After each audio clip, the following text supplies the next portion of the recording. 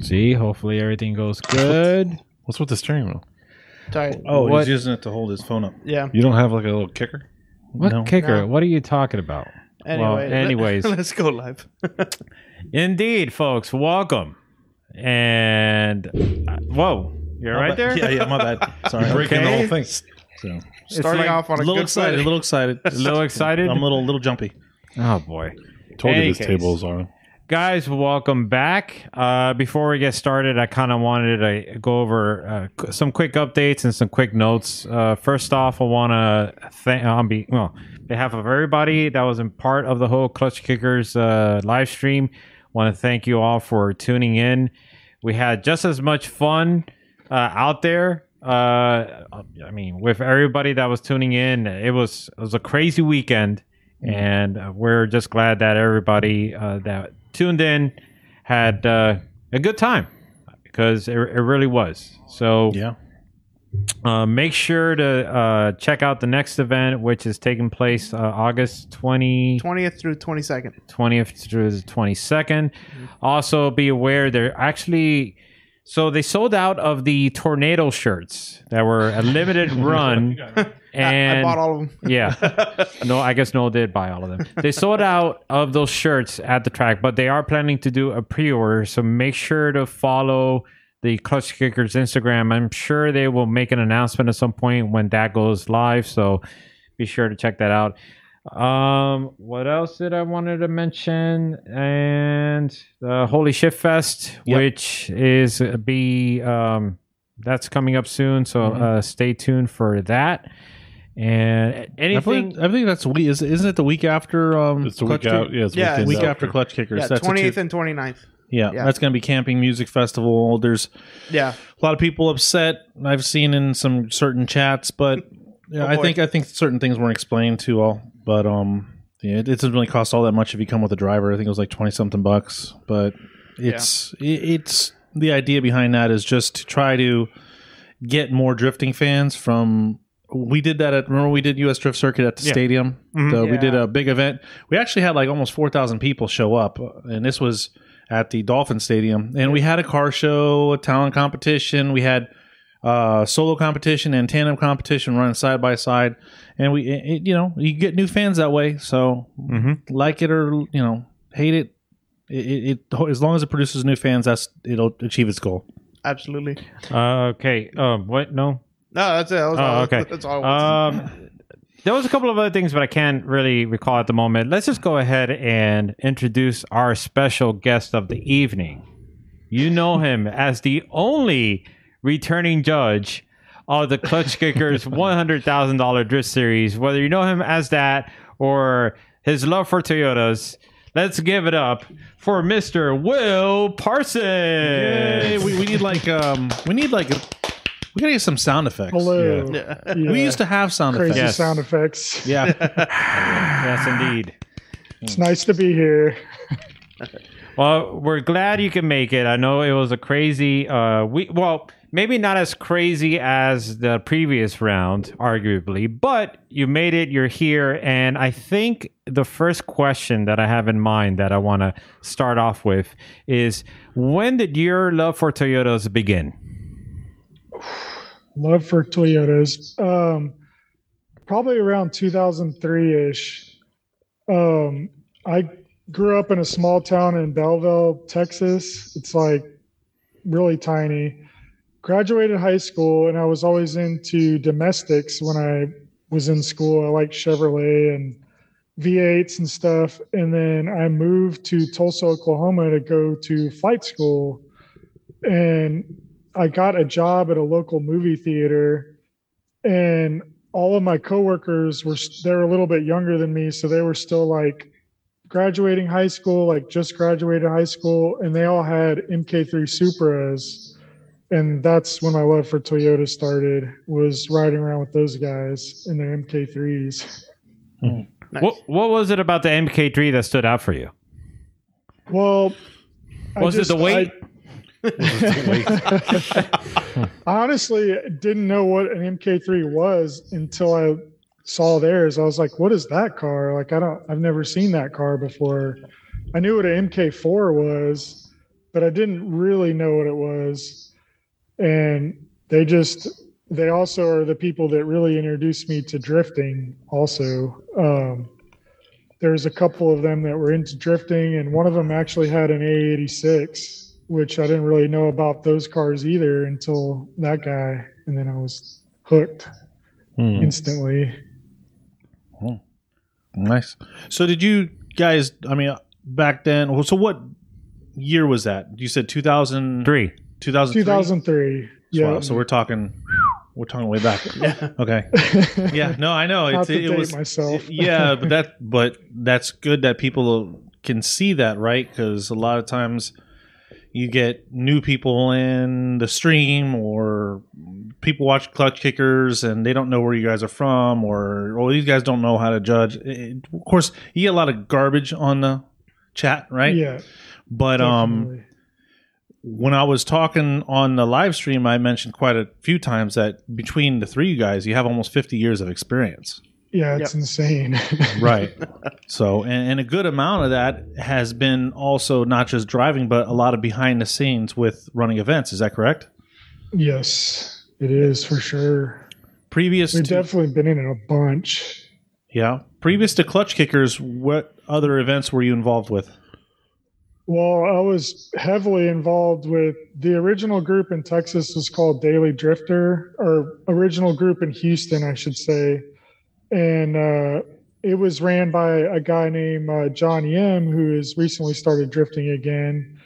And that's who kind of ran like the Pro-Am series at that time, which was like 2006, 2007, like in there. And Aaron ran events, but in like Dallas, Fort Worth area. So when Daily Drifter kind of died, then Aaron, and it was called Fabricated Motorsports, but he sort of took over like the Houston, like basically the whole drift scene in Texas for the most part. And so I was heavily involved with those events also. That's where I got my FD license, and all that was through Lone Star Drift. So how did that, let me rephrase the question. When you're driving, right, and you want to do events, how did you get roped into trying to run events back then, or be a part of it? Is it just because nobody else was stepping up, or you just saw that nobody knew what the heck they were doing, so you're like, somebody's got to run this thing? Or was it just you guys saying, hey, listen, we want to provide something for the local community kind of thing? Well, they always were doing a good job. And I mean, I mostly drove the events until 2012 is when I got my FD license. And then 2013 is when I went to FD. So then I became really heavily involved with the more like judging and running the event side, like to help him, because I felt like I was giving back to, the series that helped me get to where I was at, if you follow me. Before that, it was more just like showing up to all the events, like, getting all my friends to go, things like that, supporting them that way is more than running the events. But I was always friends with Aaron and with John. So I was always right from the beginning, basically. I don't know. They both did good. Yeah, no, that's good stuff, because we used to run, me and my brother and Ben, we used to run the events down here, and it was kind of something that just, we didn't really have anything, so we kind of got thrown into it, right, in order to provide something for everybody locally. What really happened was that you got the felony for drifting. Well, yeah, for practicing on the street, right? Like I could barely do a figure eight, and here I am going. But anyways. So yeah, so I was like, it's like nothing to be proud of. It's not like I was blowing through an intersection, full angle and smoke and everything. No, I was barely doing a figure eight. It was like yeah, that's. Well, that's when we figured. That's when we said, look, we gotta find a track, and there was no tracks down here, so we had to figure out something. Luckily, a drag strip just opened at the time. Yeah, the drag strip opened, and we were able to figure something out. That's gone now, but we have US Drift with Jackson Performance that does that and does the Sebring events. So it's what we got. Unfortunately, it's not too close. And you got OSW and OKC, so there's stuff a few hour drives away.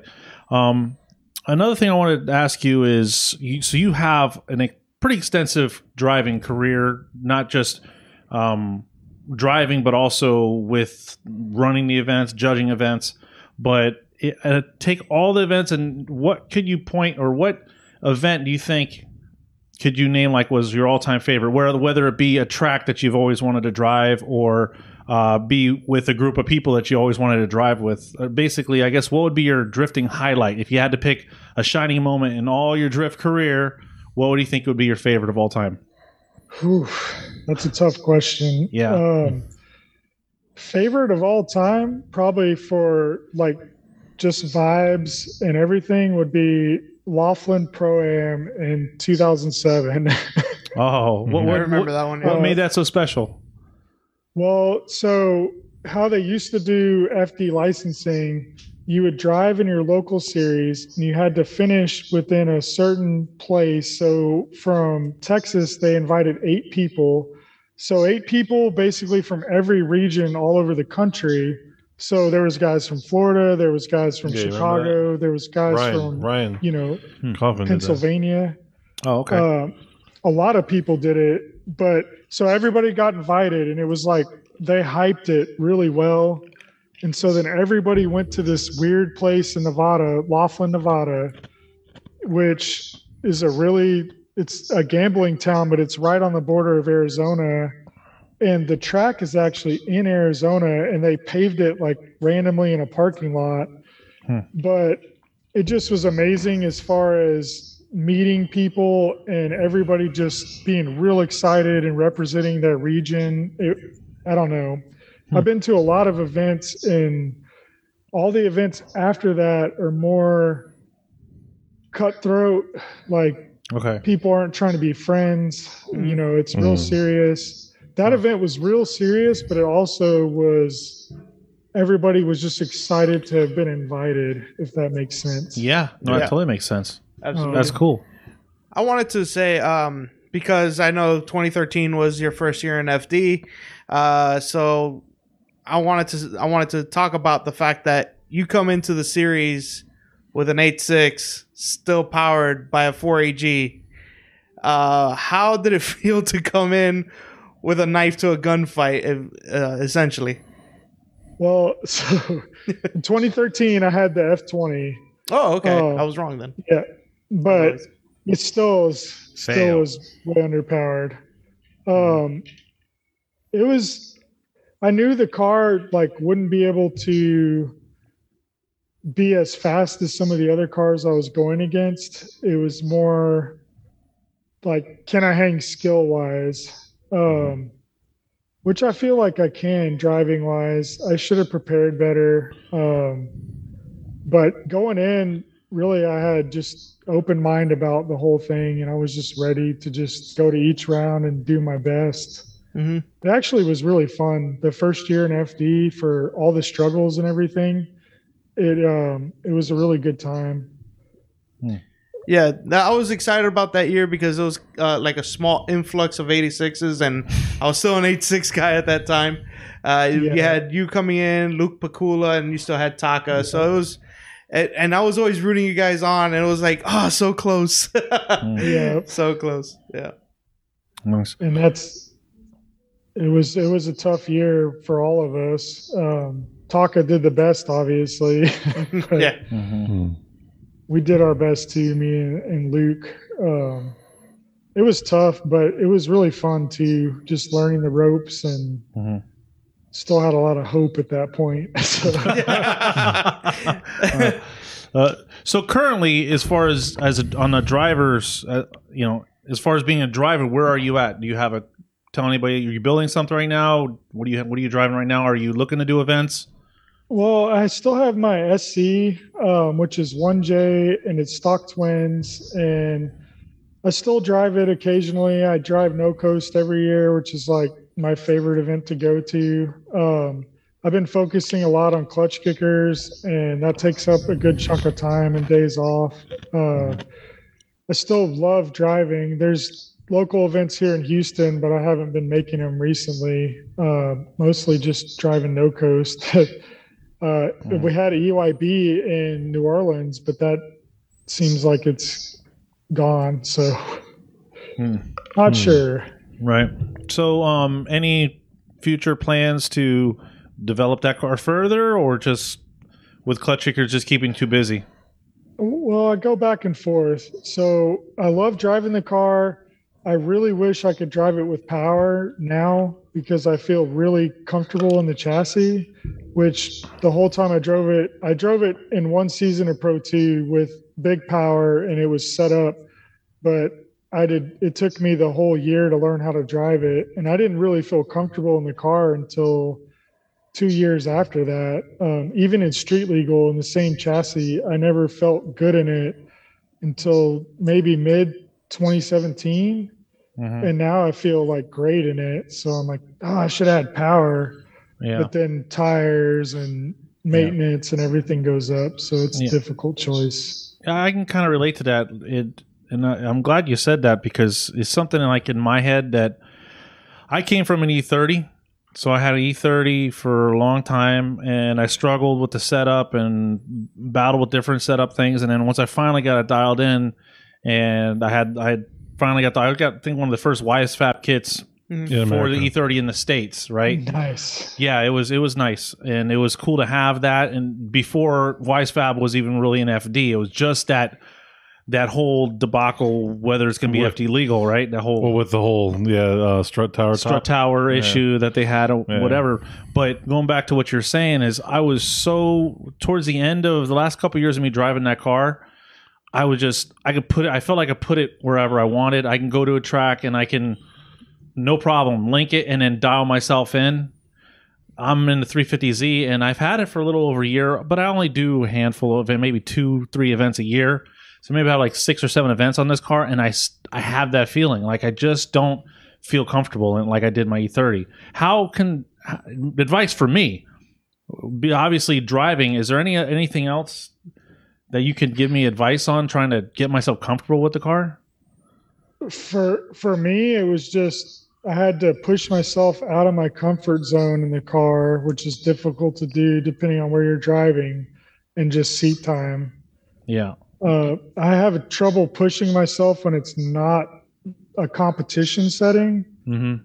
So that's what's nice about No Coast is they have a little fun comp there, and I end up pushing myself too hard in the little competition they have with Brandon Wicknick and Dwayne and stuff. They all drive it too.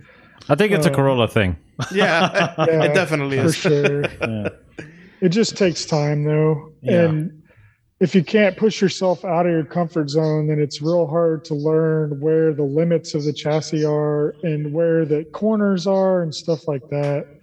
Which on the SC, it took years for me to really feel comfortable in it, where I know where the car is going to go. Those are two different total chassis. I mean, what's the key differences that you've noticed from going from a 8.6 to an SC? Because I've always wanted to buy an SC, but it just seems like a long boat.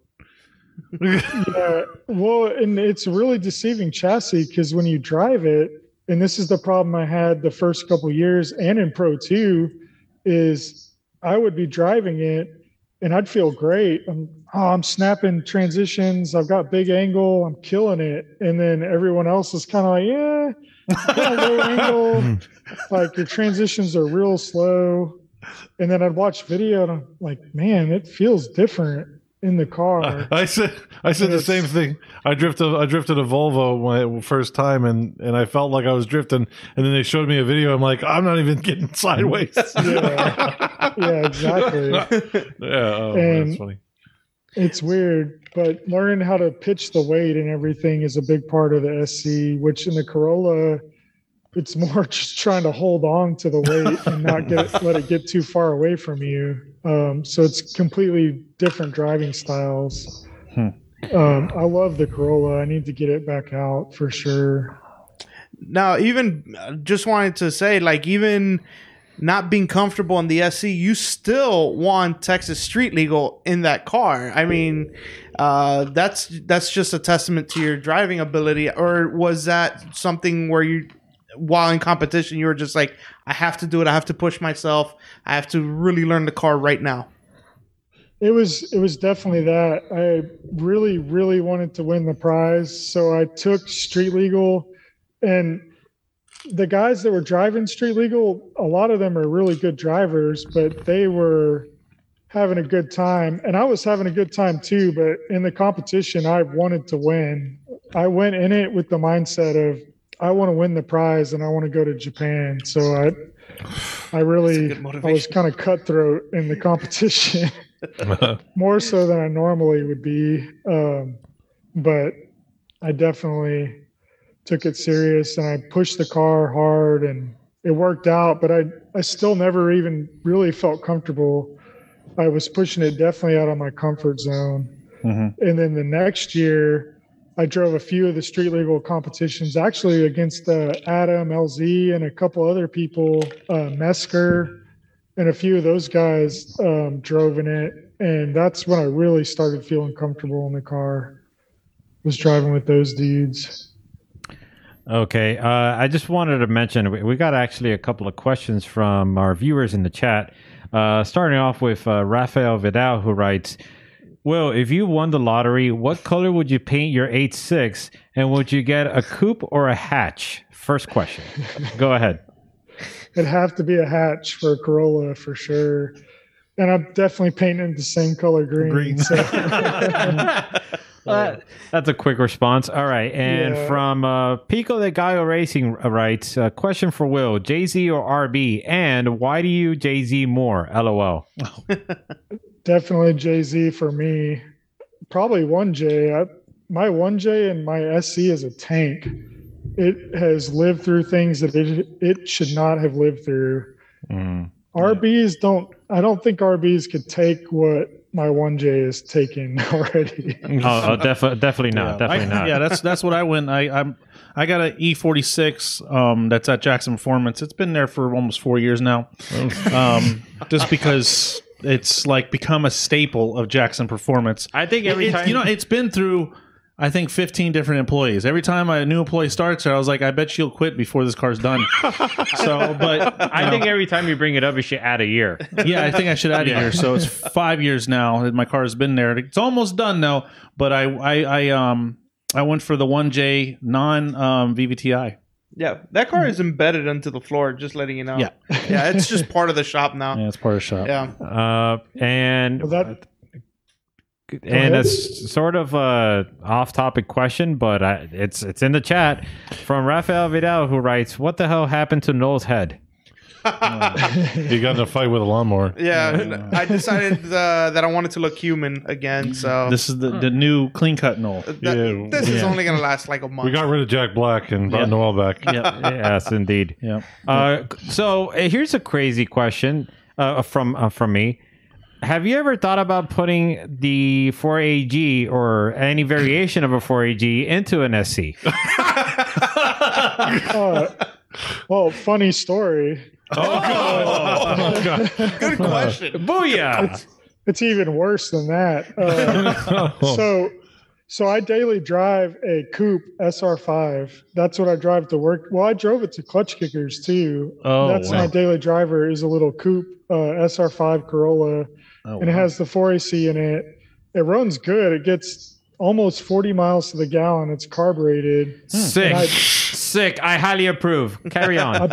I basically floor it everywhere. Like, you're just flooring it all the time, and it still gets good mileage. But I've been slowly working on a barn find 20 valve that a friend of mine found on Craigslist, and I have carburetors for it. Anyway, I'm going to eventually put that in the coupe. And then I have a bunch of SC chassis that are just like sitting next to my house that are rolling chassis with no motors. So I'm like, I'll just take the 4AC and put it into an SC. Do it.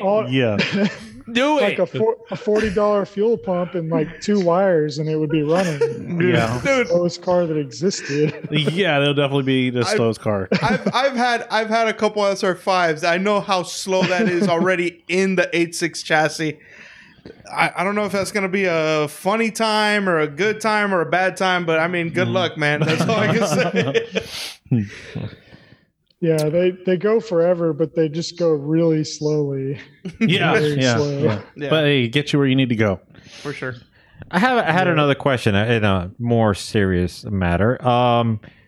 How did you tackle the doors on your SC? Well, in FD, I had fiberglass doors on the car. So that's street cheat legal. code. Cheat code. Yeah, but when I drove in street legal, you had to have windows. So I just ran full doors in street legal with the glass and everything. Ooh. Now what I have in the car is completely gutted doors with no side impact bars, and I still have the glass, but I made a system to basically I can put the window all the way up or halfway down or like all the way down, and I can take it out also. So I can take the glass out with just have basically cotter pins that hold it in place. Oh, with the nice. track. That's cool. Smart. The door is completely gutted. The hinge is still super heavy. I didn't ever get around that. So, That's crazy. So you just mentioned that you drive to Klutch Kickers with the Corolla, and you've been doing this for every round so far? no, I only drove the Corolla to one round last year. So last year I drove my wife's car, I drove my van to one round, and I drove the Corolla to one. I guess I drove hers to the other three or whatever. And I drove the van and the Corolla once. And then this year I've been renting cars. Okay. Cheating. Yeah, I noticed you. Go Ben ahead. rents a car. Well, yeah, I mean, it works out, I guess, right? I mean, with all the stuff out there, we gotta carry around. That But is true. You need a vehicle that you're not gonna care about if you're gonna do like sight laps to make sure that the track is up to par, especially when it's been flooded several times with like crazy weather conditions. Yep. So, what it has, I mean, Tim, you wanted to ask him, like how he got started with Klutch Kickers, right? Yeah, that's kind of what I was going to go to next. that's an So let's interesting question. you mentioned we talked about your previous experience and whatnot. We talked about how you were involved in other drift events, and now 2 years ago, maybe 3 years ago, how did that conversation come about? Did they reach out to you? Is this just kind of walk us through the beginnings of you and Klutch Kickers? Yeah, so I drove EYB was one of my favorite events to drive. So I went to it almost every year. And the Klutch Kickers guys were at EYB the year before the series started. So we drove with them. I didn't really meet them there, but they were there. And then after the event, they reached out to me and they asked me if I wanted to be part of this series that they were trying to do. And so I didn't really know the Castleberry specifically.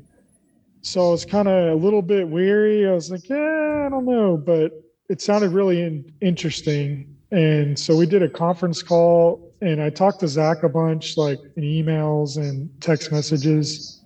And I liked what they had to say.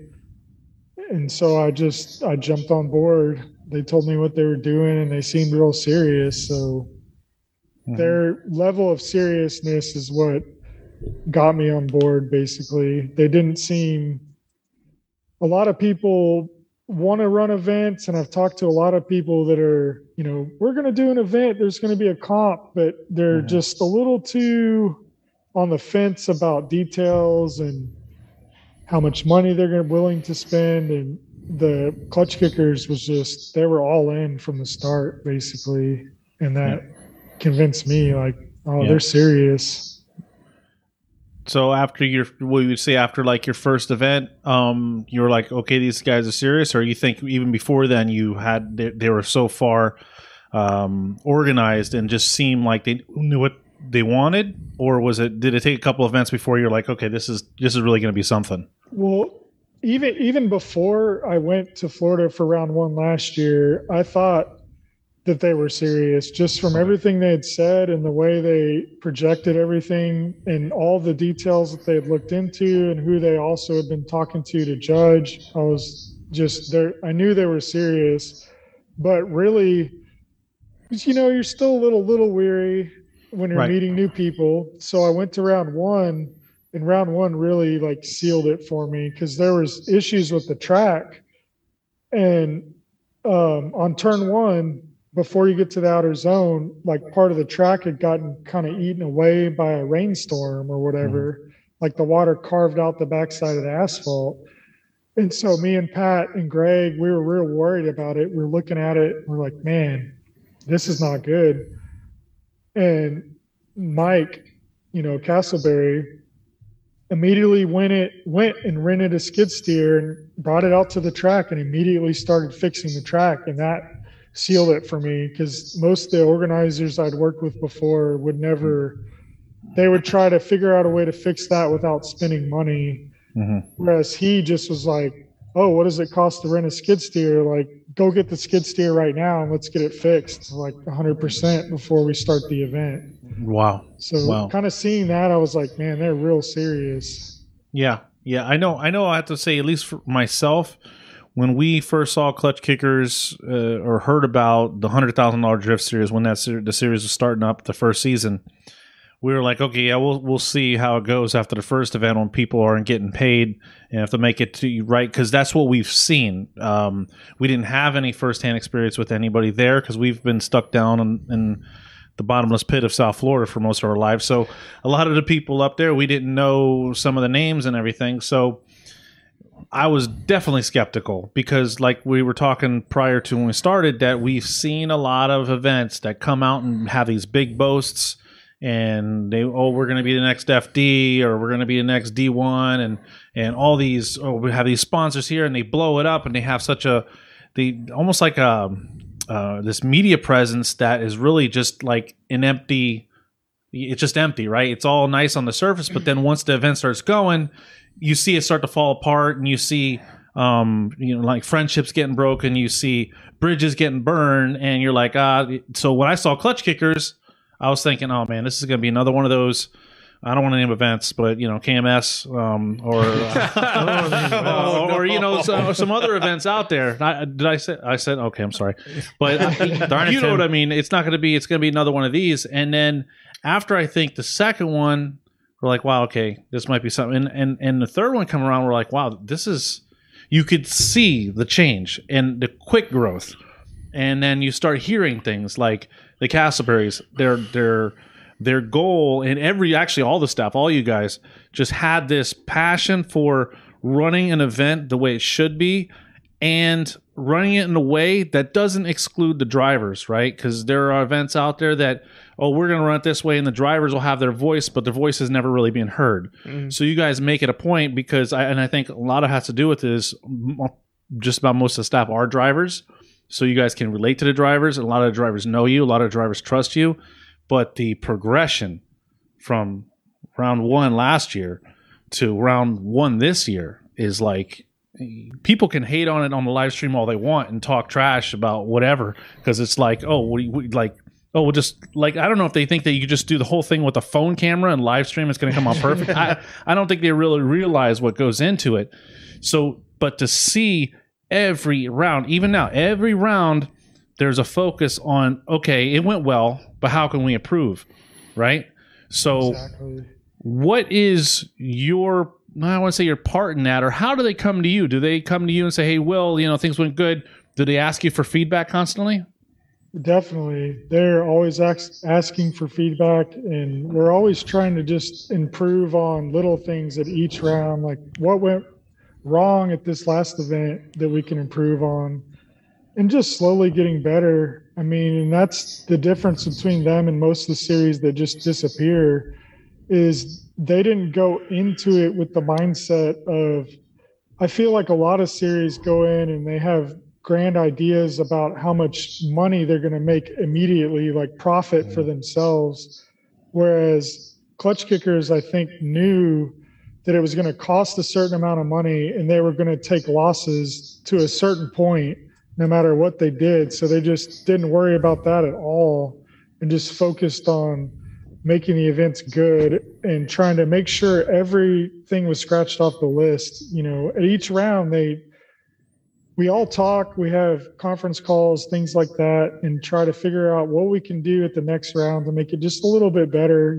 Like, hey, this went bad at round 2, we need to fix this for round 3. And it's been like that the whole time. So just scratching one thing off the list at a time, making it just a little bit better. Yeah. So from the beginning, were you set to be a judge, or did that happen just like maybe right before the first event? They reached out to me and asked me if I wanted to judge. That's how our conversation started. Because I judged a lot of Lone Star. Even when I drove in Street Legal, I still judged the Pro-Am competition. So they wanted me to do that, and they didn't. I think I was the first one that they officially reached out to, and then they reached out to Pat and Greg after. We kind of threw some names out. They were asking me who they could talk to and who would be a good candidate for it, and I gave them my feedback, and so it kind of went from there. Yeah. But they definitely wanted me to be a judge right from the start. Yeah. And another thing I want to point to anybody that's watching and also on the live stream, I really tried to make it a point to educate the people. The fact that you guys, the three of you guys, have so much experience, that you're all pro drivers, right? You've lived it. You've seen every aspect of it. And I think another aspect of what you guys bring, the three of you guys bring, and as well as Pat last year, season 1 that you guys also brought, is you guys, the spectators, the people watching live stream may not see it, but we see the respect the drivers have for you guys, right? There is a lot of respect for you guys. So what you may hear in the chat and all these other things is the drivers, for the most part, from what I've seen, the calls, sometimes they don't agree, but for the most part, you guys seem to be able to carry that and that experience in a way that is, because basically you're judging people, right? So you're judging somebody's pride and joy, their runs. So there's that pride factor that people can get hurt. But when you're being told, okay, you're doing this wrong and this is why you're doing it wrong, but you're being told from somebody of experience, it's more of a mentoring, if that makes sense. Yeah, for sure. How has that been for you? Because you guys, I mean, you're judging, I don't know, maybe the other events you judge some more experienced drivers, but it seems like this field of drivers that Klutch Kicker is bringing is it's pretty serious, right? So to be able to judge them, how does that feel? Oh, it's super serious. The drivers at Klutch Kickers are way more serious than anybody I've judged before. The competition is way more serious as well. It's difficult. And a lot of the guys, well, not a lot of them, most of them understand the calls before they happen. And then some people are upset. And usually after the event, I can break it down and they're like, oh, okay, you're right. I wasn't thinking about it like that. Or they can see the mistakes they made and try to improve. And I think a lot of them trust us. Some of them don't. You're never going to make everybody happy, but it's a difficult job, especially at the level, like around 3, everybody's getting so good at driving the track we have. It's really difficult it feels nitpicky at times because everybody's driving so well that you're looking at little tiny things. And so then they're upset and it's like, well, you had this tiny mistake and the other guy didn't have the same tiny mistake. So it's, okay. I don't know. Now you're kind of bringing that up. Before we get into, I think there's a couple runs we want to watch. But before we get into some of the runs from the round 3 of season 2 Klutch Kickers, what would you think would benefit this series the most to make it more diverse, or changing layouts, or what would you think would really help the series to evolve to the next step? I think changing the layout would help a lot. The thing that would help the most, which is the hardest to do, would be changing the location of the track, which is almost impossible. But I feel like if the track was in a place where they could get a good amount of spectators to it, it would be perfect. Where it's at, it's a hard pull, I feel like, to get spectators to the track. Where watching it live, it's extremely entertaining. Yeah. Battles are really close. There's lots of things to watch, but it's out there on an island. Yeah. You know, I tell everybody is like watching it on live stream and then going there in person is total different things. Yeah. Yeah. It's a pro level event. Like, it's serious. It's good competition. Yeah, but even just the track alone, what you see on the live stream, it looks dead flat. You don't. We're not talking crazy amounts of elevation change, but it's there, right? And Right. it does make a difference. Makes it dynamic. Yeah. Right? Exactly. So Yeah, coming down from Outer Zone 2, going into Outer Zone 3, you could see it's a little bit of a drop, but cars are picking up speed, especially some of these really fast cars, and you can see they got to put on the clamps to get it to stop. So, but it's definitely. I also wanted to touch on the fact that the level of driving is getting so high, and well, we saw a 5-month driver do super well. Yeah. Which was crazy. O'Sully. Yeah, that was Connor O'Sullivan that was doing really amazing. Now, the thing is, as a judge, because I think we all have experience judging like smaller, lower level events, and it's already like It's pretty easy. That guy spun, this guy didn't. it's still a thankless job. But when it comes to splitting hairs like that, where it's just almost nothing that makes a difference, how hard is it, and how do you take it when a driver comes up to you and be like, I don't think it went this way. Like, what are you going through? I mean, it's real hard. It's one of the things I struggle with the most is I have a lot of respect for the people that drive the event. So when they're upset that they lost, I really want to hear what they're saying and really want to convey to them why we made the choices we made. It's really difficult. It's one of the hardest things for me judging is that I take it hard when people are real upset. So I probably try to make them happy too much or whatever, or explain it too much. Some people are real rude. Not the majority of people are not, but some are. But you're never going to make everybody happy, but it's definitely a tricky area. So I just try to explain it to the best of my ability. And some people can look at it constructively and see what we're talking about, where their mistakes were made, and some can't. They just can't see it. Yeah, I think I got some good advice for you on this one. So the next time somebody comes up and they're kind of upset, you just pass them over to Officer Dan. That is an excellent plan. I think that's just kind of. They're going to be more upset after they talk to Dan. But hey, they'll be mad at Officer Dan, and you could just kind of be behind Officer Dan saying,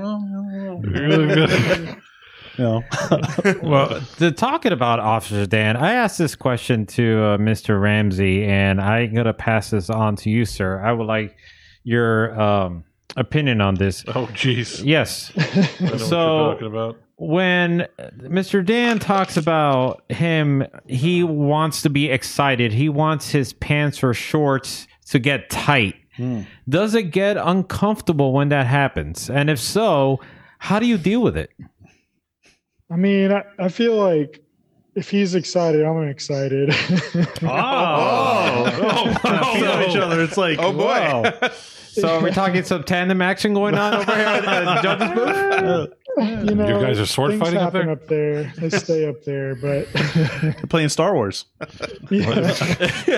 want to know who's the Sith Lord. That's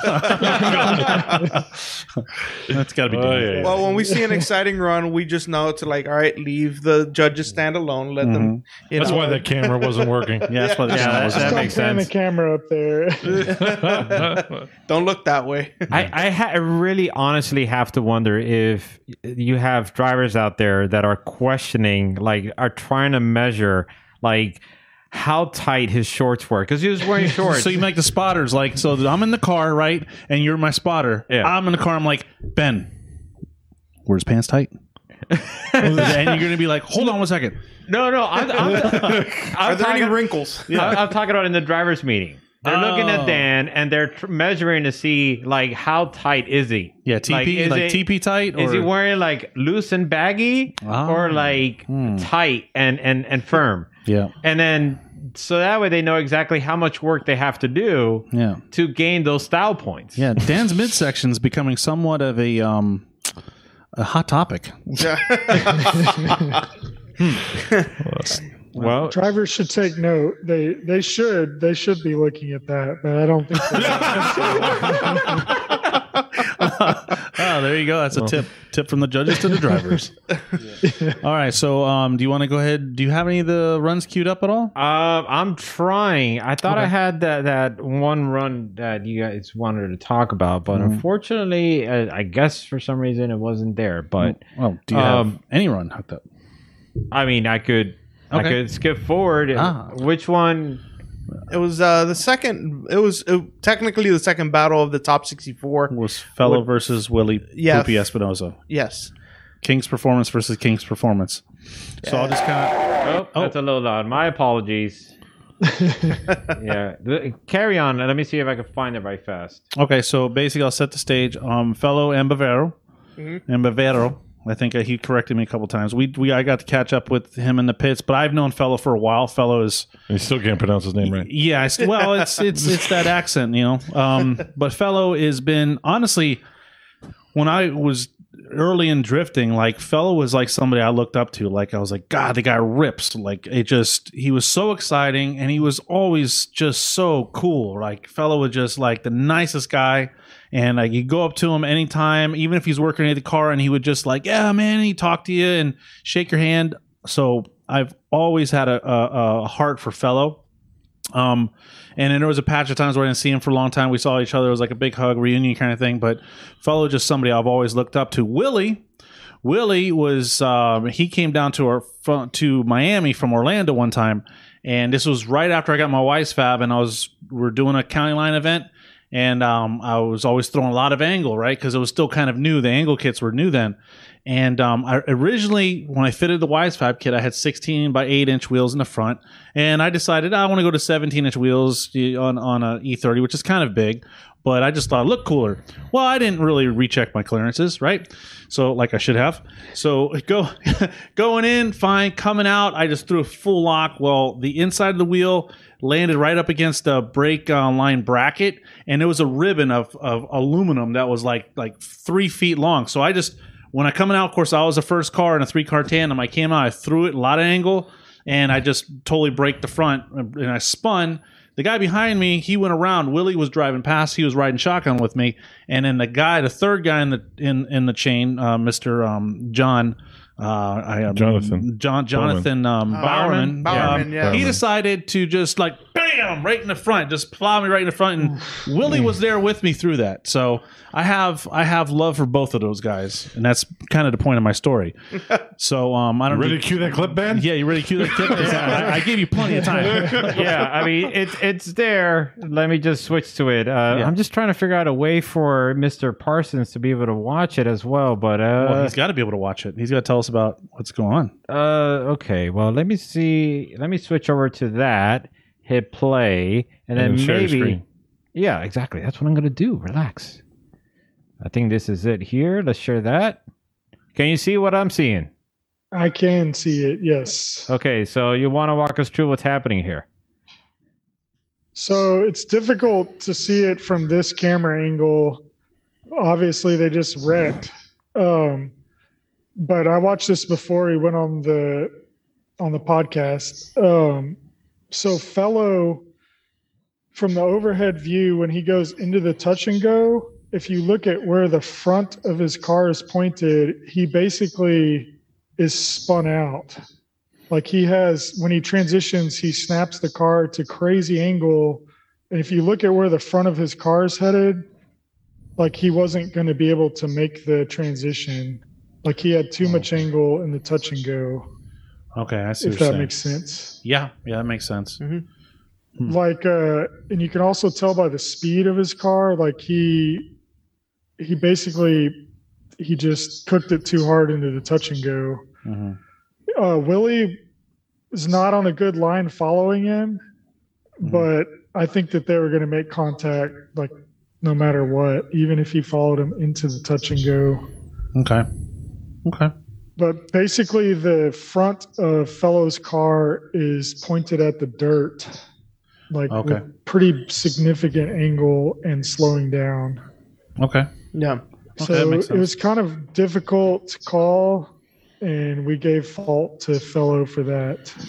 And that's a hard area to ascertain whose fault it was, because it's always a place where the follow driver, if they get too close, they can hit the lead driver, because it's two transitions, one after the other. It happens very quickly. So I mean, to come up with that conclusion, I mean, obviously you guys have the experience and the know-how of how that's gonna happen. So that was actually a good explanation of what happened there. I really appreciate that. Yeah. Yeah. No, that is good. Oh, it kind of. Sorry, go ahead.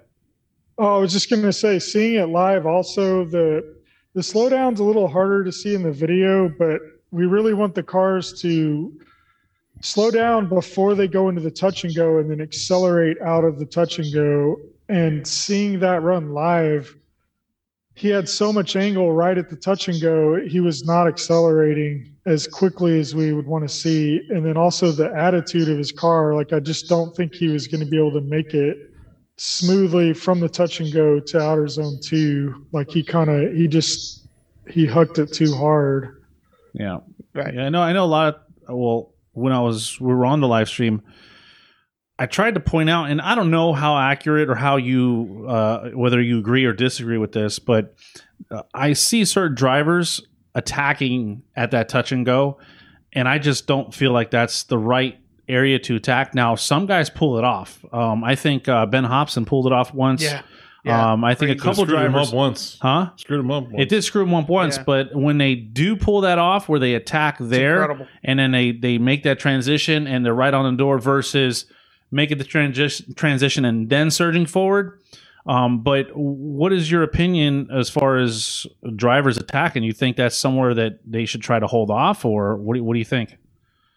It depends on the driver. Some of the guys are really good at attacking through there, and it looks amazing. But where we end up dinging a lot of drivers is they get a little too overzealous and they transition too quickly. The drivers that are really good can attack and be on the lead car's line, which looks amazing. So if they just hold off the transition a little bit longer so that they're still in the pocket on the lead driver, like Nate Hamilton was doing it amazing before his car had trouble, and a couple other drivers are always really good at really hanging it out. Even in the follow position, they're able to stay in the pocket. I think too many of the drivers are trying too hard. They're trying too hard to attack, and they end up not making it to the touch and go in the follow position. So they just shortcut that turn, and it caused contact. Like with Ben Hobson, he shortcutted and ran right into Troy Manners. He hit him in the door, and he might have had an issue actually, but there was a couple other with Alec. It was Alec, Alec and Nate.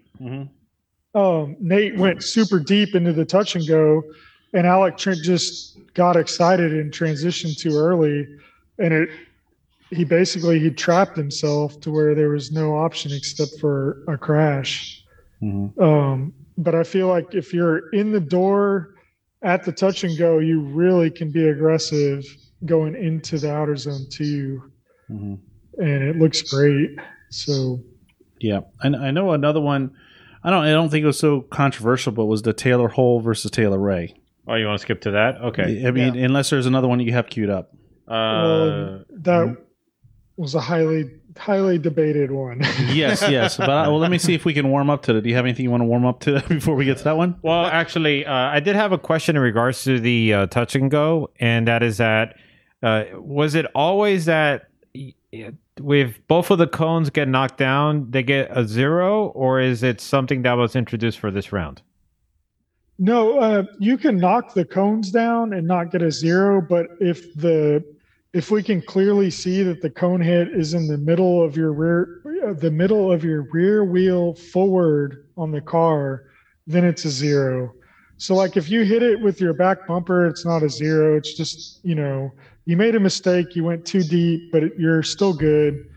If you hit it with the wheel or, your driver's side door, if you're driving left-hand drive, that's going to be a 0. So that's like real deep, like you're way off the track at that point.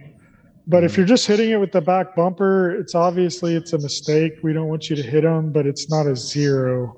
Right. Yeah. So you're still good. But I've seen quite a few times where you guys, the runs were so hard fought that even though they didn't hit it with the wheel, it almost seemed like it came to a deciding factor because that's really the only mistake you could pull judge. Well, definitely. If one guy is on the zones and doesn't hit it doesn't go too deep in the touch and go, that's obviously going to be better than hitting them. Yeah. So some people get excited and they do the transition and they end up hitting them, but it's like an imaginary wall, which is debatable. The reason why we did the wheel hit with the cone is it's debatable with the chassis how far you could put it into a wall. We don't have a wall there, but if it's in the middle of your wheel, you're definitely not making it. Right. If it's your trunk or your back bumper, you might be able to pull it out. And that's kind of was the thought process last year with that. Just need to put some K-rails there. Hey, relax, okay? Just cement poles. Now, as far as as far as the touch and go goes, I mean, this is just a reminder for the drivers. The touch and go, those 2 cones, is not meant to be filled out. Is that correct? It's just get in and get out. Yep. Okay. One thing I will notice is that a lot of drivers, and I did drive the track once, and it is hard to ride that outer zone number 1 all the way through. I'd probably say a good 80% of the field they weren't getting to the far outside of outer zone number 1 until maybe already 60 or 70% into the zone. How did that? Did you guys? How much did that weigh into the judging? Because it seemed like everybody's doing it, and then a few guys were hitting it. Like the people that were hitting it were heavily rewarded for it. I mean, it's pretty long zone, so it's very difficult to ride the entire thing. I think the best drivers are hitting maybe 85% of it, I would say. Yeah. And they're the ones that initiate, and they're able to stay mid to kind of outer track as they're going up the hill. And they're really able to get on throttle early, and it brings them into that zone pretty quickly compared to everybody else. A lot of drivers that ride the inside of the track, they get to the zone, but at the very end. Right. And it's pretty clear to see that. So, they get docked for it for sure. What are your thoughts on the changes to the start? So the start, we tried a thing. Separating the lanes helped. It fixed all the problems. Yeah. We were going to do a hard 0 and stuff, and it was going to be too hard. I think it was too hard for the drivers to guesstimate where they're at on the lead car, because basically it was going to be a 0 if the follow car was beyond the rear wheel or something of the lead car. And watching it in practice, it was very difficult you could tell the drivers were struggling with deciding where they could be. And so we just didn't want that to be a factor where they slam on the brakes because they think they're going to get a 0 on the straightaway. But the whole purpose of separating the lanes was to keep people from cutting across the track too early. Okay. So now it's kind of a very definitive area where the lead car can come across and the follow car should be out of their way. So if they come across and the follow car is there, we should be able to see it, and it should be pretty obvious that they're impeding at that point. Yeah, I didn't see any issues with that this time at all. No, but it definitely definitely perfectly smooth. It definitely changes some of the strategies, especially for like the lead driver, how they're gonna adjust the manji if they're gonna do that, or even the following car, how they're gonna follow up behind the driver, because all of a sudden that driver in front can just go right in front of them as soon as they pass that last cone. And I've seen some in-car video, and it looks pretty terrifying. How some drivers just cut right in front of you just so they can feint. So I think that does play a little bit in strategy, and I think if that continues on to round 4, then we're going to start seeing drivers adapting to that more. So I don't know what we're going to see in the future. Were you happy with the changes that were made in regards to protests? Yes, I was very happy with the changes to the protest. Yeah, it went smoother this time for sure. Yeah. Well, we only had one protest, so that's pretty insane. I think out of all of last year and all the rounds this year, we've always had like 3 or 4 at a minimum. So having just one is crazy. But yeah, the rules, I don't know if the rules really played into it or just the calls were clear cut enough to where people didn't want to protest, but not being able to ask about it first and just having to pay the money, I think that made a big difference, and having to talk to Webb. So I think another thing about it is, and I think you touched on it, is that as the rounds progress, I think the drivers start to get a better sense of what the judges are looking for. So once that happens, they have less of a reason to protest, because case in point, going back to Dan and his tight pants, when he introduced that notion to the drivers, I recall like there was a bunch of them that were confused. And I was like, well, what's the confusion? Like, it's pretty clear, like, what he's trying to say. But many people were confused. And I think now at this point, I would assume that people know, like, okay, well, now this is what Dan wants. This is what Will wants. And this is what Dwayne wants. So there should be little debate in regards to the judging criteria. Nice. Exactly. I think people are figuring it out, and you can tell the drivers that really pay attention because they really make an effort to do the things that we ask them to do, and that you can see it. And the people that don't listen, you can tell, because they're usually the ones that are the most upset, and they obviously didn't listen to what we said because they didn't do anything that we told them to do. So I think it's more people are finally listening, because the track is very deceiving in how technical it is. It's very small. It's easy to link, but it's extremely technical for what we're asking the drivers to do.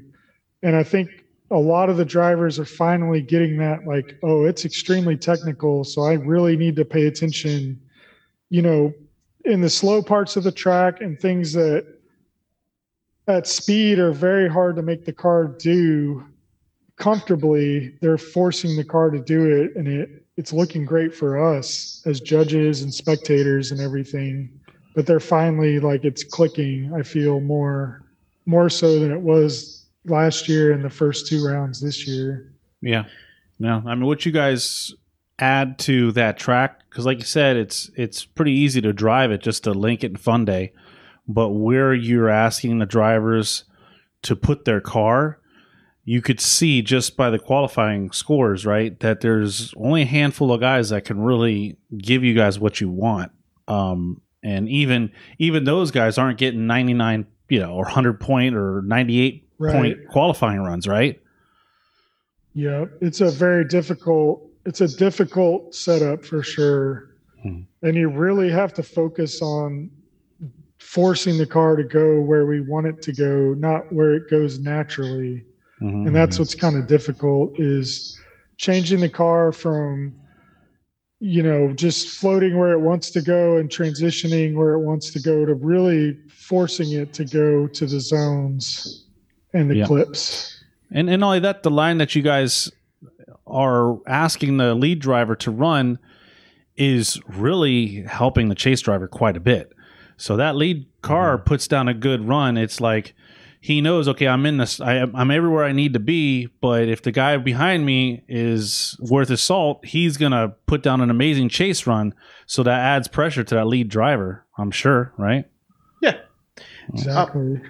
So something that when you're talking about, like, telling the drivers what to do and what not to do and whatnot, is there a situation, like, of course, as judges, you bring out rules and you tell how, like, this is what we want to see. But is there something that you saw in this past round or in previous rounds where you're like, we didn't think that would happen and we didn't really account for it? So, now we have to, like, kind of adjust something for the next round. Trying to think of something specific. Really, this year there hasn't been much of that. Things that we noticed that we didn't account for. Wheels falling off, maybe? Haven't seen that yet. Well, not a clutch kicker. Not a clutch kicker. Yeah. The Wicknick Taylor Hole call, that was something that is we haven't really talked about things like that are just extremely hard to call, where it's, in my opinion, it's impossible to tell what would have happened had they not touched or whatever. But really, we've accounted for most things. Oh, that's right. Taylor Ray. Or did I say Taylor Hole? Yeah. Taylor Ray. Oh, Tim makes the same mistake. I do that all the time. Oh, yeah. Yeah. Yeah. One of the Taylors. Yeah, exactly. One of the Taylors. Yeah, but that worked out pretty well because the drivers were both willing to say, hey, listen, I think it was my fault. I think it was my fault. So that, I'm sure, made your job easier, correct? Yeah, what was your reaction to that? Well, it was kind of it's weird because it was we watched it live and we weren't really sure what happened, and then reviewed it, a bunch of times on the live stream and from the overhead drone. And it was extremely hard to tell how hard the contact was. And like, Brandon was running an amazing lead lap and was right on the edge of outer zone 3. So it was very hard to tell where his car was going to go. And so we asked, track staff to go look. We said, hey, don't talk to them, but just go look at Brandon's car and see, if there's marks or dent or something. So we were on the phone and he said, yeah, there's definitely a black mark, small dent, like not crazy, but they definitely made contact. And so we just asked him, we were like, oh, well, what's the temperature down there? Like, what are those guys saying? Like, what are they kind of feeling? So he just sort of eavesdropped on them and basically relayed to us that neither one really knew what happened. They weren't sure if the bump caused the spin or if the spin was going to happen anyway. And we watched a bunch of times, and it's a thing where that decided the run. If Brandon hadn't spun, it would have been real easy to make the call, but because he spun, it's like that became the whole decision behind that battle. And we just all three felt that it was unfair to make a driver lose when we couldn't really tell, had he not hit him, would he have spun? I have no idea. They definitely hit. It's extremely hard to tell. Last year we had the Taylor Hole and Taylor Ray, actually. Taylor Ray hit Taylor Hole in the same spot. Yeah. And we made the call that it was Taylor Ray's fault. And when we reviewed it in slow motion, the contact looked way harder than it did in person. I don't know if y'all have seen that, but I've watched the drone footage from the drone that was chasing them, and it's like super high definition slow motion. It looks a lot different than watching it live or even in the live stream drone feed. Oh, so we just couldn't make the call. Like it was too hard to call based on that and make one of those drivers go home. So we just, since both of them didn't really know who was at fault or what happened, we just decided it'd be better to send them one more time and see what happened. But Ben, you don't It- by any chance have that run. Yeah, I'm actually. Can you play it from the start though, instead of just at the very end? From the start of the run. Yeah, from the start of the run. So not just that final section. Get a view from the Okay. from the start and watch the whole run. So that way, people, if they haven't seen it, they can see it. Now, at that point, would you just end up calling that a shared fault? One more time. Basically, yes. Okay. Yep. Basically, it was so hard to tell. Yeah, you should be able to see it, right? Yeah, I see it. Yep. So Taylor's doing an amazing job following him, and they bump. It's like right there, they bump. And then right after that, the dirt drop happens. So that bump may have spun him. It may not have, but it's actually right there, they touch. Enough to leave a pretty good mark on Brandon's car, but not crazy. So we didn't want to make Taylor lose for being aggressive, and we didn't want to make Brandon lose for spinning, on his own. I think that's a good call.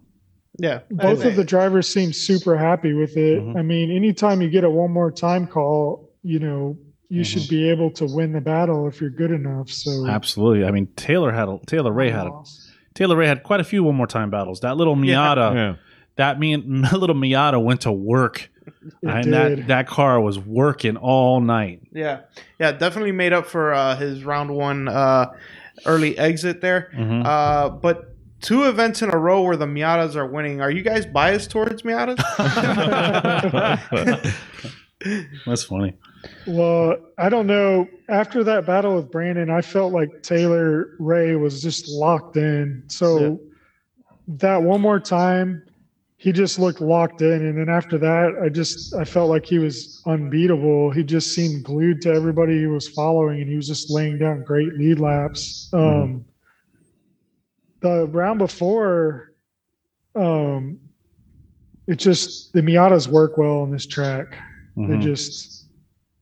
They definitely can throw down. And I think the narrowness of the track, how narrow it is, and everything plays to their size. I'm real curious what a Corolla would do. But I'm curious too. I'm always curious. Have we seen a Corolla out there yet? No, we haven't seen one.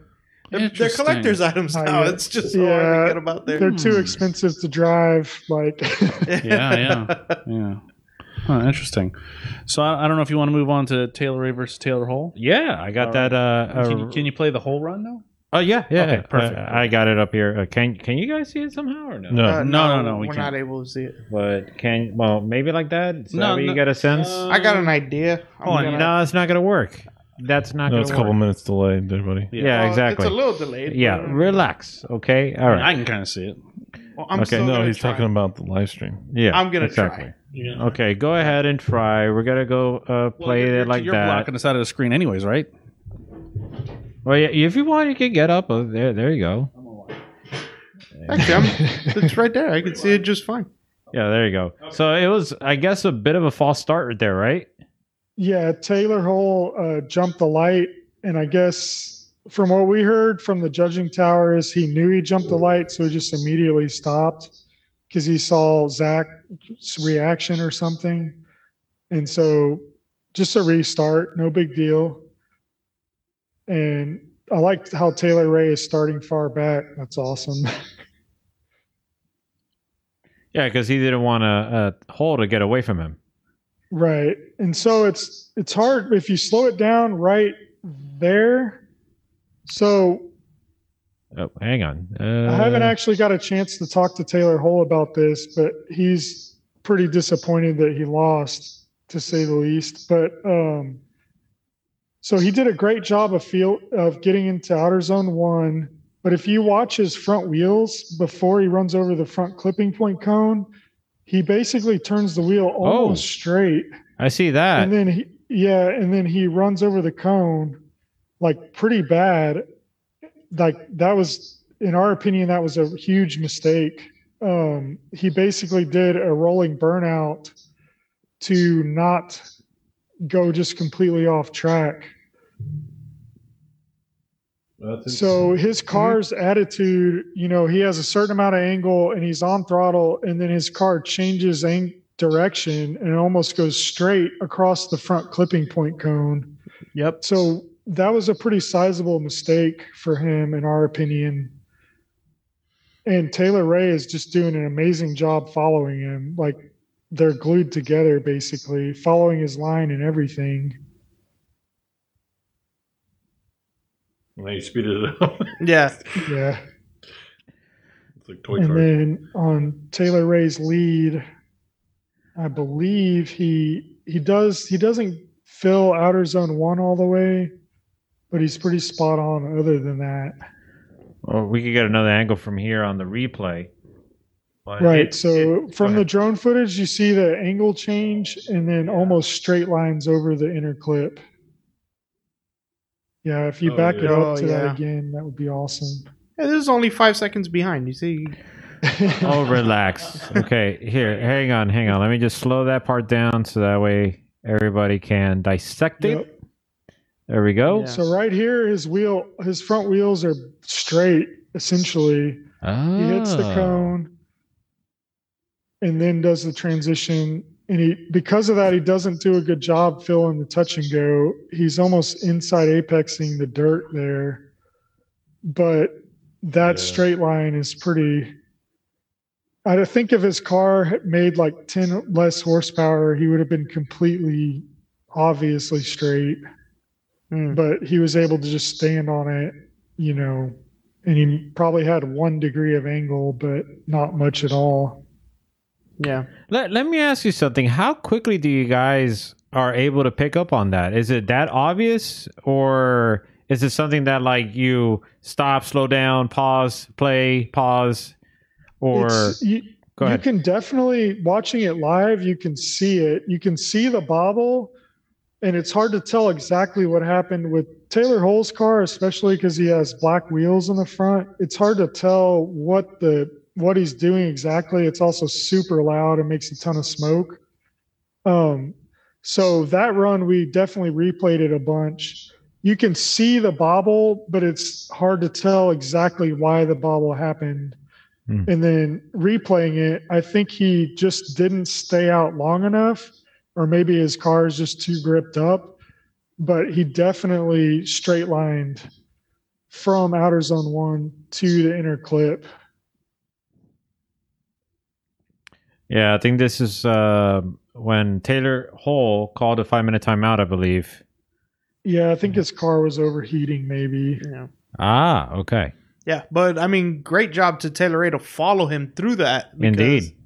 That's not easy to make those adjustments so quickly. So here you got Taylor Ray doesn't get to the outer zone 1 till the very end. He's on the inner clip, on the touch and go. Did a very good job in outer zone number 2. And Taylor Hull is sticking with him good. It's just a pretty clean run. He's good on outer zone 3. They might have touched there barely. Yeah, it looked like it. Mm-hmm. Hang on, let me slow that part down a bit. I'm curious now. Yeah, I remember that part where I was like, "Oh, was there contact?" Yeah, but watching it, like we were saying before, you really gotta split hairs here because Taylor Hull, you see that loss of angle and how he has that power, like Will was saying, to just standing burnout right through it, right? Right. And had he not had that much horsepower, it would have been way more evident. So then Taylor Ray just put down a great run, and looks like right about there he hits. Yeah, right as they cross the line, and boom. You can see that. So, yeah, Taylor Ray definitely missed outer zone number 1, but in our opinion, he got to it at the very end. He didn't fill the whole zone, so that obviously is a mistake. But it's not the same mistake as coming up short and just plowing the inner clip cone completely, because you have to go straight to not drive off the track on the inside. Right. Like if Taylor Hull had maintained his angle, he would have been in the grass a lot. Like both his front wheels would have been in the grass. Right. Interesting. Well, there you have it.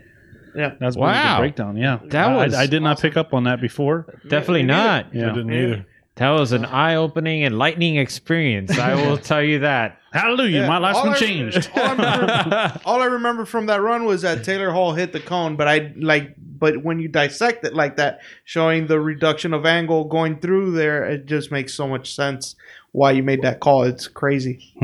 Well, I haven't got a chance to. He reached out to me, and I haven't got a chance to talk to him yet. But really, I mean, in that video, you can see his front wheels change direction a significant amount. Like he turns them to straight and then back to angle, which that's not something he was doing normally.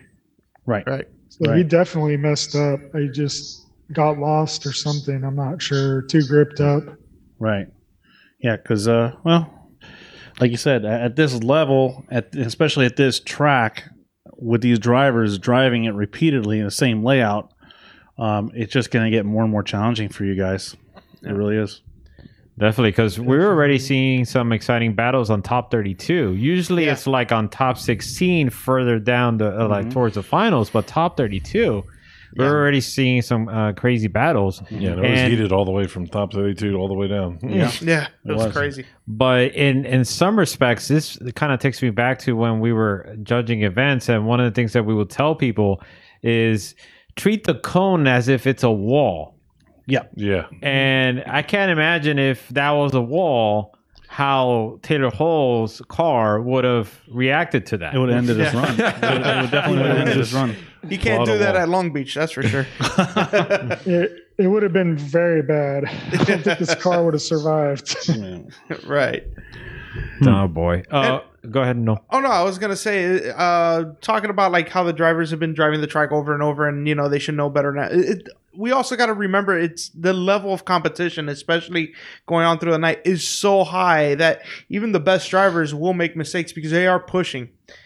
So I mean, it's something to remember that all these guys there are really good drivers. That when they make it to top 16, top 8, you're talking about like some of the best drivers in the country just going out at it. So, I mean, it's just something to remember, like, oh, he made this mistake.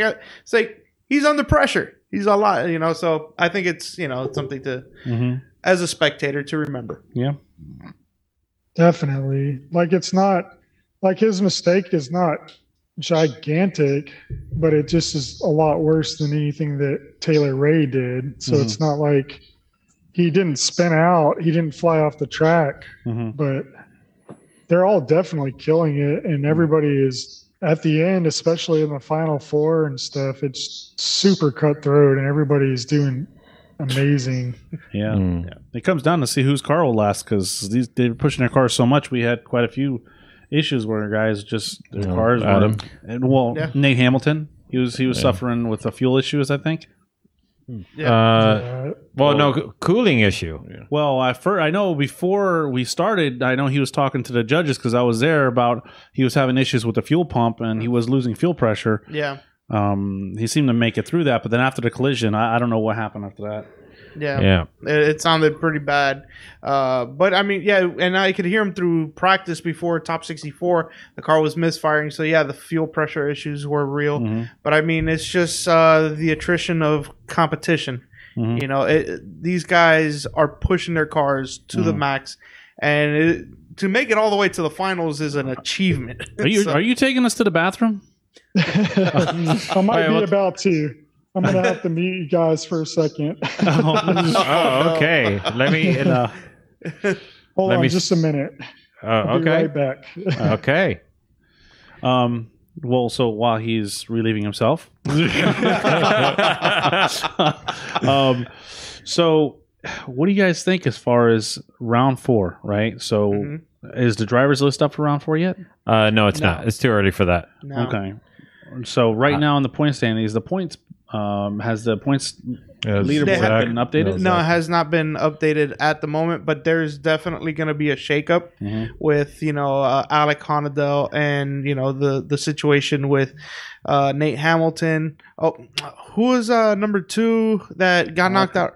Alec Honadell. Yeah, no, that was number 1. Ben Julian. Ben Julian. yes. Yeah, he got knocked out in top 32 by Nate Hamilton. Mm-hmm. So, I mean, there's definitely going to be a shakeup in the points. I would like to see how this is going to create, the situations for round 4 and 5. Because now, I mean, if round 3 is where you really needed to start making the push for the championship, round 4 and 5, you have to be on fire because everybody's gunning for it. So yeah, it's going to be interesting. Yep.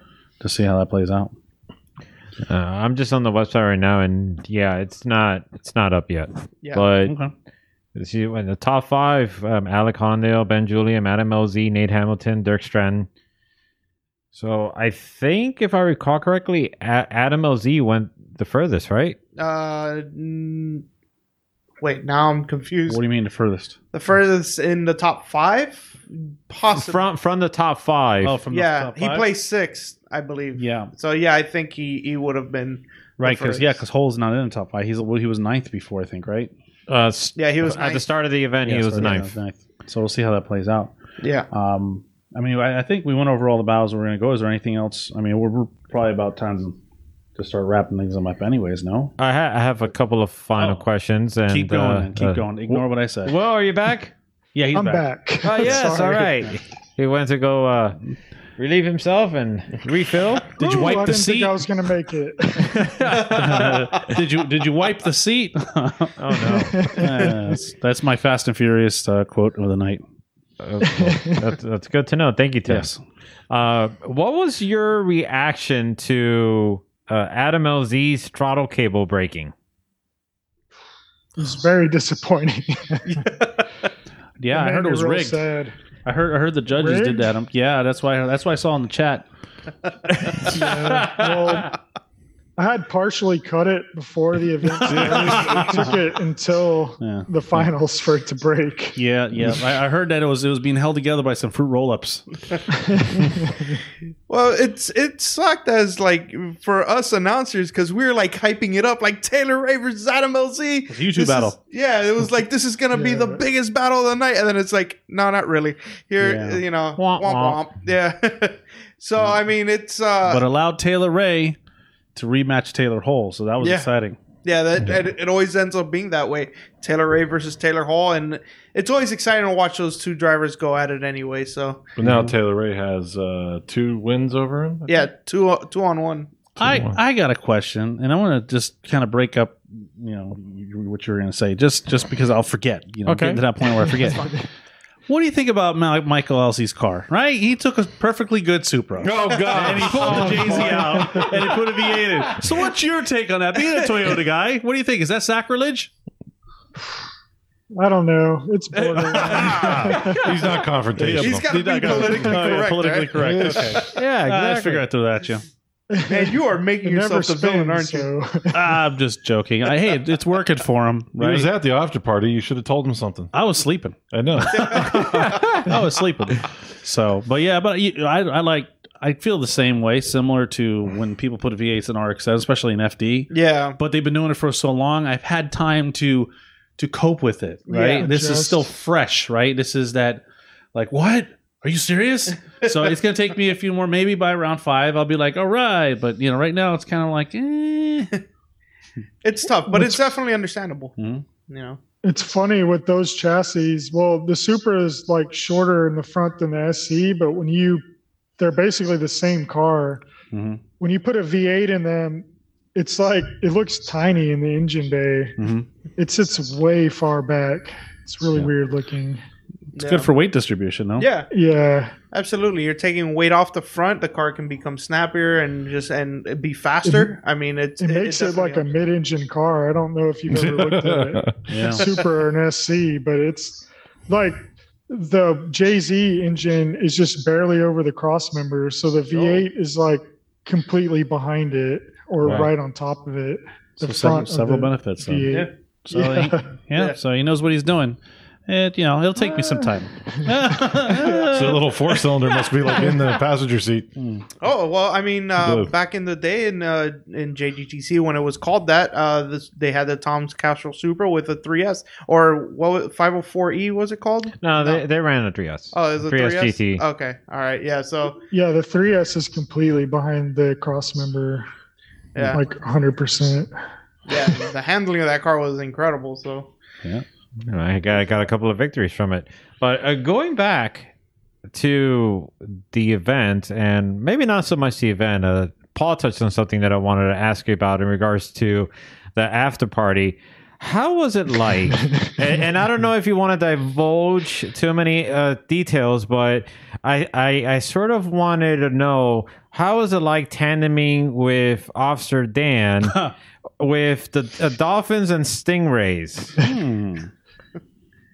So it was going amazing. Also, we had Walters Booz, who's a media guy. Who's Okay. an amazing photographer. It was the three of us, and we decided to go in the ocean and To everything was explore going great. or just random adventure? To adventure, to explore. Okay. Same. At We 3 were just o'clock in trying the to have a morning. good time. We, I think we had all consumed some adult beverages, and I'm not that bright. So my wife, she warned me that I should remove my glasses if I'm going to be swimming in the ocean, and I wasn't planning on actually swimming. Just wading in the ocean. So I disregarded her warning, and that was a terrible mistake. So How to ruin the after party. So the question that follows that is, were Officers Dan's shorts still tight going into the ocean? They were definitely tight going in, and then when we all started looking for my glasses, I think they got loose. Okay. Makes sense. It makes sense. And the wind let out of his sails, unfortunately. Yeah, He ended his camping trip. unfortunately. So you never found it then, right? No. They're probably on a different coast, I would imagine. Yep. I Gone think forever. if you lived in Florida, you've lost your glasses. I've lost glasses a couple times in the ocean. Oh yeah. Man. I did a Google search on it because I was just curious, like, what direction does the tide take items you lose in the ocean? And basically, it was if you lost it for more than 5 minutes, it's going to a different country. Like, it's Oh, wow. gone forever. Wow. Oh, wow. Whoa. It's crazy how fast things travel. Mhm. Yes. I'm curious, because of the time frame, did you take the opportunity to at least spend the time with Officer Dan to watch the sunrise together? Oh. We didn't make it to the sunrise. Oh. We almost did, though. It was close. Oh man. I did see a giant stingray, which was amazing. Oh So boy. that was cool. Yeah, just don't step on it and don't pull the barb out if it hits you in the chest. Rest in Yeah, peace. He was cruising. I kind of was, what is that? And I was, oh man, got to stay away from him. Yeah. Just cruising. Yeah. So closing thoughts in regards to the event overall. Overall, I thought it was awesome. I thought people really stepped up. Even in the top 64, I feel people were driving better. Overall, I think the events are getting better and going smoother. We made a few adjustments. This is the first round where, out of all of them that I can remember, where multiple drivers came up and said that it was better. Even people that lost that normally would have been upset they were just, man, it went better. The judging was better. Everything went smoother. We weren't there, last round. It went past 1 a.m. So Right. I think everybody was a lot happier that it didn't take as long. Oh, we were. Yeah. Yeah. Absolutely. We were It just able to at went least a get lot some food smoother. somewhere. Yeah. Yep. Anything in particular that drivers should be aware of to expect for the next round? Not that I know of yet. We've been tossing around the idea of running the track backwards, but it's very difficult with where the spectators come into the track to have a layout that's backwards that works, but we're still talking about it. But as of now, everything is going to be the same, but you know, we're kind of trying to figure it out how to do it backwards. Okay. Good deal. We've worked on some other layouts too, but it just with the pit spacing and everything, I think that it's either going to be backwards or the same. Okay. Okay. Interesting. Okay. So where can people follow you on the interwebs? Like on Instagram, I'm just Will Parsons, and on Facebook, that's about it. Okay. Simple enough. I can keep you updated on Houston's janky car scene. I like to catch stories of that. Oh, there you go. I see a lot of weird stuff in Houston, so Yeah, we see it down here too. yep. Yeah, we might randomly come across a SR5 coupe just like scooting on by, and we're like, "What is that?" So Yep, random. that's me. I Zoom. Oh boy. Gentlemen, anything else? No, you good? No, I'm good. Okay. Any sponsors you want to hit up or shout out? Mention? Yeah. I don't know. I got weird performance. And Figs, they always help me out, so they definitely hold it down for me. Okay. But that's about it. Klutch Kickers. Yeah. Yeah. Of course. Of course. Definitely. Yep. All right. Well, Will, we appreciate you taking the time to come and join us on the show tonight.